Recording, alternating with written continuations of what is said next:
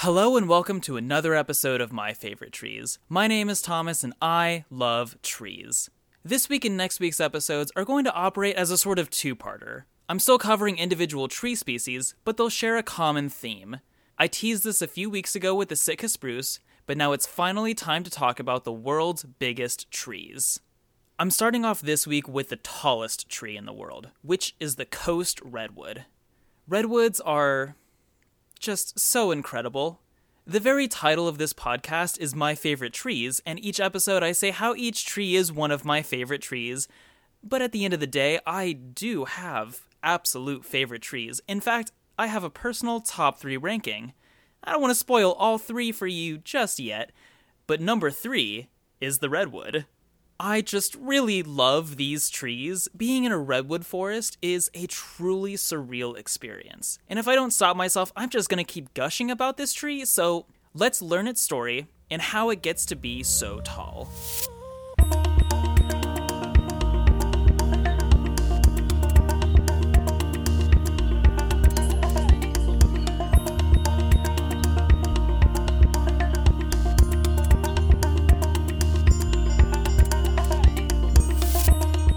I honestly don't really know where to start. It's just so tall. Well, how tall is it? So the very tallest redwood, the tallest living tree, is named Hyperion, and it stands at 380 feet tall, around 115 meters. As I've mentioned, I went to school at Oklahoma State University in the small town of Stillwater, Oklahoma. The 2 tallest buildings in town were these 2 dorms called Kerr and Drummond Halls. Kerr and Drummond were 12 stories tall, 146 feet tall each. Miles away, as you were approaching town, you could see these 2 towers jutting up from the plains. And if you stack them on top of each other, the tallest redwood would still be 90 feet taller. Now, one giant in a forest of like kind may not stick out, but that doesn't make it any less massive. And that's just the tallest tree today. Back in the 1800s, loggers reportedly harvested redwood trees over 400 feet tall. Now, how does a tree that tall work exactly? Remember that the stem exists not just to hold the tree up, but to move water and nutrients up and down the tree. I touched on this briefly in my first episode about how trees work, but this is a great opportunity to explain this process in a little more detail. Science warning here for those of you who don't like science, but this will just take a minute. The plumbing of a tree is composed of tissues known as xylem. Xylem cells are dead. They simply exist as pipes to move water. Well, less like pipes and more like a straw.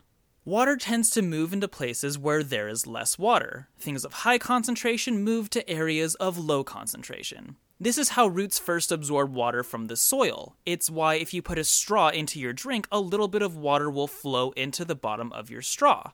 Water also likes to climb. The molecules are exceptionally good at sticking to surfaces, but also sticking to each other. That's why water droplets tend to form bubbles when placed on a surface rather than automatically flattening out. This allows the water to move up the tree to a small extent.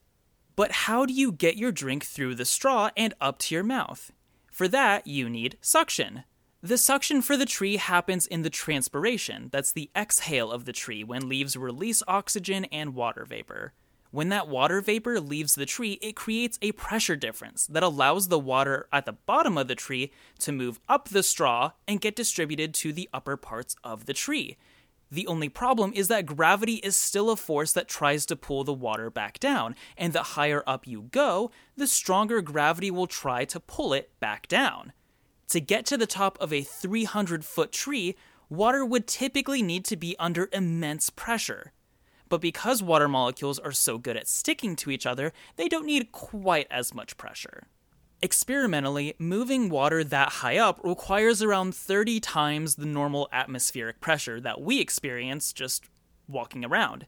It's almost the equivalent pressure that the world's deepest human diver experienced when they swam over 1,000 feet below sea level. Trees just continue to amaze me. There's no pumping mechanism to move the water. It's literally just physics. It's built in such a way to take advantage of the natural laws of science. Science lecture aside, Redwoods also need a lot of water to continuously be moved up the tree, and they do this by physically intercepting a ton of fog and having that drip down to the soil. Because of this, their native range is extremely limited to a narrow strip along the California coast, just peeking up into southern Oregon. This strip is 450 miles long, but rarely more than 40 miles wide. You go too far inland and there just isn't enough moisture or the same kind of soil. It is possible for redwoods to grow and be grown outside of that range, but it's a lot harder for them to reach those same gargantuan heights. Of that range, I would say the highest concentrations of redwoods are found in the Del Norte and Humboldt counties in Northern California. There's some terrific national and state parks in those areas that I'll talk about more later in this episode. But let's move on to the parts of the tree. Redwoods are evergreen, meaning they have green leaves that persist year-round. These leaves do fall eventually, but they stick around for multiple growing seasons rather than just one. And when these leaves are shed, rather than dropping individual leaves, the redwood drops entire branches, which is a little scary considering how high up they drop from. The leaves themselves are dimorphic, which means they have two different shapes. If you listen to the Baobab episode, you may recall that that tree has two leaf shapes depending on how old the tree is. Redwoods have two different leaf shapes depending on what part of the tree the leaf is growing on. For most of the branches that make up the shady canopy, the leaves are linear. That would be like a flattened needle shape, similar to that of fir trees, like most Christmas trees. But on the branches that bear the fertile cones, they are called scale-like, meaning they overlap each other like scales on a reptile and don't really stick out from the tree as much. Speaking of cones, do you think you could guess how big a redwood's cones are, considering these are the tallest trees on Earth? If you guessed big, you're wrong. These cones are tiny, about half the size of my thumb, which I think is a relatively average-sized thumb, so maybe around an inch or 2.5 centimeters long, and only a few millimeters wide. This tree is the poster child for the From Humble Beginnings story. And the seeds that come out of these cones are just specks. It would take 120,000 redwood seeds to weigh a single pound. Let's talk about the bark. It is a reddish-brown color for the most part. And on a mature tree, it is thick, like a foot thick. If I bored a hole into the tree and reached my arm in, I would be elbow deep before I reached a part of the tree that wasn't just bark. And this is a great feature of the tree in regards to protection. Fire just cannot get through it. Fire can kill younger redwood shoots, though, but it also tends to kill most of the rest of the undergrowth, which just clears more space for new redwoods to germinate. Because, you know what? It's free real estate. Once the tree matures, the wood itself beneath the bark is also resistant to fire, as well as fungus and insects.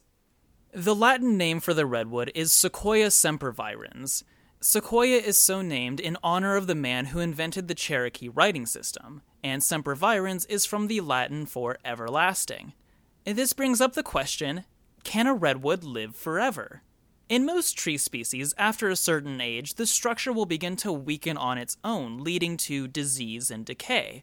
Scientific data has indicated that these trees can live to be at least 2,000 years old, with some published records that aren't backed with concrete data having claimed that they could live to be 5,000 years old. What typically kills these ancient trees isn't disease or decay, but strong winds. You get to be so tall that you catch all these intense winds, and at some point it's just too much to bear and you topple over. As for the redwood's relatives, there really aren't that many close ones. Fossil records indicate that there may have been as many as 40 different species of redwood that spanned across the northern hemisphere during the Cretaceous and Tertiary periods, but this is all that's left of that prehistoric sequoia genus. There are two trees with close relation, though, and that's the giant sequoia, which are found in scattered groves across the Sierra Nevadas in eastern California, and the dawn redwood, which is native to China. Some theories actually suggest that the coast redwood is actually a hybridized offspring of the two, from back when their ranges may have overlapped. These three trees used to be in their own family along with the bald cypresses in the Gulf State swamps. Nowadays, they are all placed in their own subfamily within the larger cypress family Cupressaceae, along with cypresses, junipers, and a bunch of cedar-like trees that aren't true cedars, like incense cedars, red cedars, and white cedars. But let's go back now to those national and state parks and talk about the history that led up to protecting these incredible trees.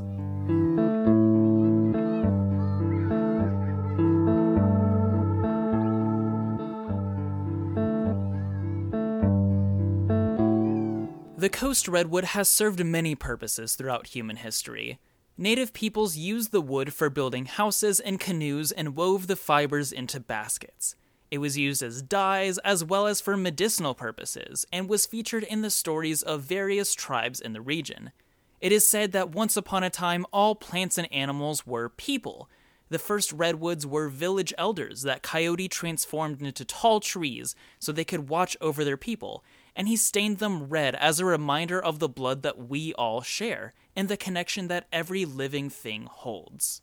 When Western settlers made their way to the coast, California became a hotspot for gold, and with that influx of people, redwoods became a highly desirable resource for necessary building material. But how do you physically cut down something so big? The trunks are so wide and the trees so high up that when it falls on bare ground, the wood simply shatters and renders it useless. As for getting through the trunk, wedges were cut out of the base in the direction that they wanted the trees to fall. And when you would finally get it to topple over, there needed to be a natural cushion laid out with soft material so the tree wouldn't shatter after falling from such a great height. These trees were used to make homes for settlers as well as railroad ties and any other thing that was useful for the gold rush. Occasionally, there'd be trees whose bases are hollowed out due to fire, and these spaces were used as natural livestock pens. Inside the tree! The fire-resistant lumber actually proved to be incredibly useful around the turn of the century. In 1906, San Francisco suffered an 8.3 magnitude earthquake, which caused a great fire to blaze in the city. Almost 5 square miles were destroyed in the fire, but historians say it could have been worse. One reason they were able to contain the fire was because its movement slowed down drastically when it reached a section of town that was primarily built with redwood lumber. Because this tree's wood is so resistant to fire, it gave the people enough time to get the fire under control. Lives were saved because we used this wood. But not long after, conservationists realized that we were using too much of the wood. Redwood forests are a rare piece of nature that we could have destroyed completely if protections weren't put into place. In 1918, we saw the foundation of the Save the Redwoods League, a group that protects ancient redwoods by buying up land containing these forests. They also donate to research efforts that work towards accelerating forest regeneration and lobby for increased conservation efforts. They bought up what land they could over the next decade, and in 1927, a committee successfully campaigned for the creation of the California State Parks system to protect rare wild areas like ancient redwood and giant sequoia forests. This wasn't the first time we saw a state protecting land like this. Yosemite Valley was protected by the state 65 years earlier, but this established a unified system to manage parks across the state. And we can see today how these efforts rippled across the country. Every state park system that conserves beautiful wild sections of the United States can thank those who fought to protect rugged sections of California like Yosemite Valley and the redwood forests. The redwood forests specifically were valued enough to be established as a national park in 1968 and expanded in 1978. Loggers were, of course, not happy about these decisions, but scientists have come to realize how important it is to protect whole ecosystems rather than pieces of ecosystem. But though 100,000 acres of old-growth redwood forest was now protected, it was kind of chopped up between dozens of different state parks and preserves, with the national park being federally managed separately on top of that. So in 1994, NPS and the California Department of Parks and Recreation decided that the best management strategy was to jointly run the national park and 4 state parks that primarily existed for old-growth redwood protection. After 100 years of activity, the Save the Redwoods League has ultimately protected over 200,000 acres of redwood forest, which is magnificent, but damage had already been done before they stepped in. Old-growth redwood forest was said to once span an area larger than the state of Delaware, but now less than 5% of that old-growth forest remains. Luckily, most of that amount is in the hands of parks, preserves, and protection groups. The species is classified as endangered because of the amount that remains, but thanks to these efforts, it's unlikely this tree is going anywhere anytime soon. On top of protecting old-growth areas, new redwood forests are also being grown on private land because it is still a terrific source of lumber. The fire and rot resistance makes it a great exterior product for house siding, fencing, and shingles, and that beautiful redwood is highly prized for specialty products. It also grows incredibly fast, faster than most other American timber species. On top of products, redwoods are ornamentally planted around the world. As you can imagine, they don't get quite as massive as they do in their native range. I saw a dawn redwood, which is the Chinese species in the genus Metasequoia, growing in an arboretum in Lawrence, Kansas. It honestly looked pretty sad. Like, it's cool that folks in this part of the world could see such an incredible species, but I don't think this tree was too happy with the environment it was placed in. Redwoods are also commonly grown as bonsai, which is a fascinating Japanese art that grows miniature versions of trees to scale. I've never tried it before, but maybe I will someday. I've never been very good at actually growing plants in general, and I feel like this is advanced plant growing, so I don't know if I'm quite ready for it.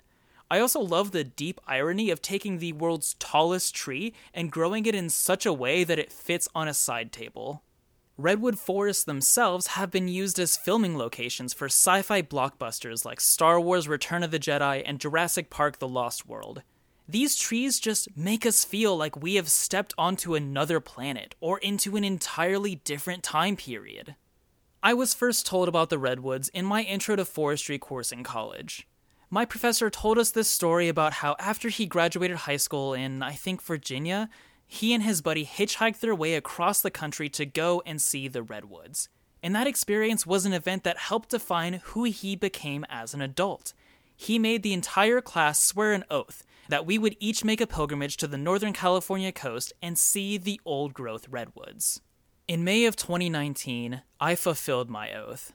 I was in the middle of driving from Kansas to Washington to start my first park job, and I created this 2-week-long route that took me through the Southwest and up the West Coast. At the beginning of the second week, I drove into Redwood's national and state parks. I knew how tall they were already, but I still wasn't prepared to see these giants in person. They really are just so tall. It's quite frankly dangerous driving through these parks simply because I'm so distracted by the scenery. And despite driving for 6 hours that day to get there, I still managed to hike 13 miles before getting to my campsite that night. It was not just incredible to be there, but also to have fulfilled this pilgrimage oath that I had sworn years before. I love the redwoods more than most other trees because they embody one of the main reasons why I love trees so much in the first place. I like to feel small. I like the feeling of existing in a world so massive and expansive, and I find it both relieving and painful that human lives are not long enough to experience every bit of it. Humans have this habit of making it seem like the world is ours to dominate.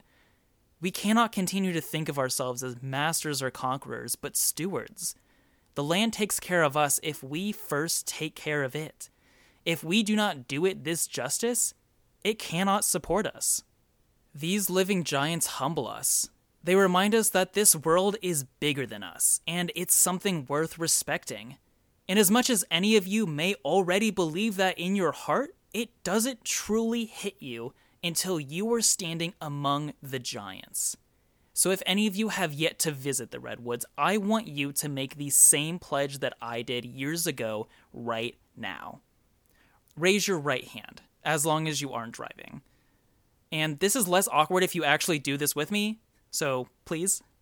Now, repeat after me. I state your name. Do solemnly swear to visit the redwoods. To travel to the California coast and stand among the giants. And I swear to learn from the redwoods, to be humbled and awed by nature, and I will do this thing, or so help me Thomas. Well, gee dang, you guys. What are you still doing here? Go see the tallest trees in the world. You've sworn an oath to do it, and they're out there waiting for you.